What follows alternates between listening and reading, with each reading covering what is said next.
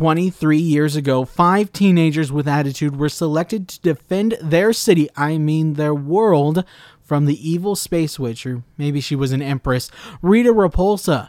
Now they have a new batch of teenagers who will be chosen to reinvent the iconic brand. You're listening to the Nerd on Mic commentary.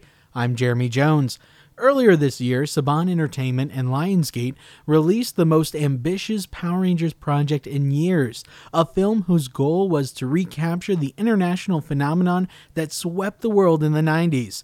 Nothing like setting your goals high, only to watch its theatrical release underperform. The film is definitely a step above previous installments of the Power Rangers franchise, but still does not attain the level of quality to be considered a quote-unquote great film. It's interesting when you have a relative bar set for your fandom. Fans of Power Rangers have been subjected to cheap special effects and even cheaper storytelling pretty much since they debuted in 1993. So, as the Ranger Nation meets this new film, they're subjected to dueling stances. This film has stepped up the effects and also dialogue, but it fails to retain the feeling and characterization of Power Rangers. So the film does a great job with initial setup, bringing together an unlikely assortment of teenagers.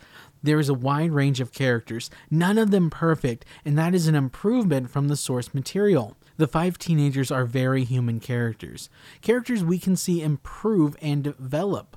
We see them grow their bonds and even start to care for each other in a very contrived way. But I say we give them a pass for the sake of story restraints. You can't really make things happen much faster than that without being contrived. The 2 standouts among the teens would be the characters of Zach and Billy, especially Billy. He's a lovable and probably has the most development worked into the film. He does a great job of portraying a person who is struggling to fit in while also dealing with being on the autism spectrum. Zach is fun even though he uses his laughter to hide his own emotions, which probably is what makes him such an endearing character. To the film's detriment, the movie assassinates the character of Zordon and takes far too long to pick up speed. Bryan Cranston is the best actor in the film. I love the designs for the character, from pre-death to a face on the wall, but his characterization is way out of line with the source material. Zordon of Eltar is a Superman-style character.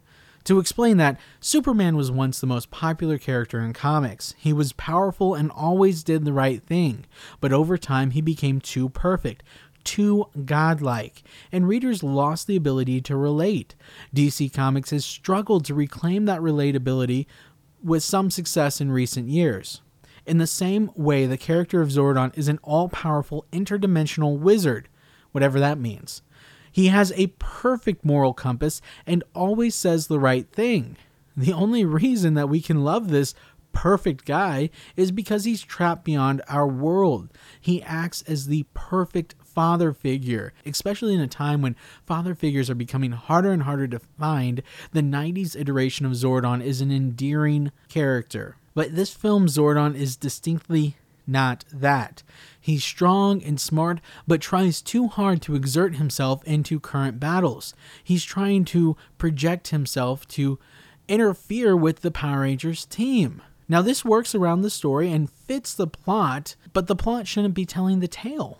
It should be the characters who are the driving force that progress the story. The other pain is how long the film takes to put the Rangers into costume. When I go to a Power Rangers movie, I want to watch a bunch of costumed heroes fight monsters. I want explosions.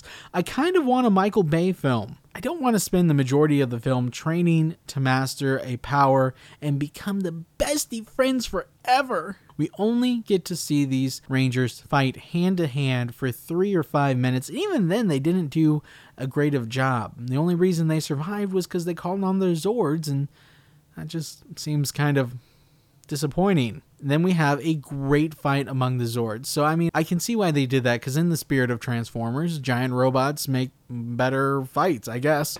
But it still would have been nice to see these characters fighting monsters more on a ground level and not just giant boulder dolls. All in all, the film needs more colorful battles. Love it or hate it, this isn't a film that is designed to appease fans of the show, but it is approachable for the new generation. I'd love to see more Easter eggs and less attempts to reinvent the wheel.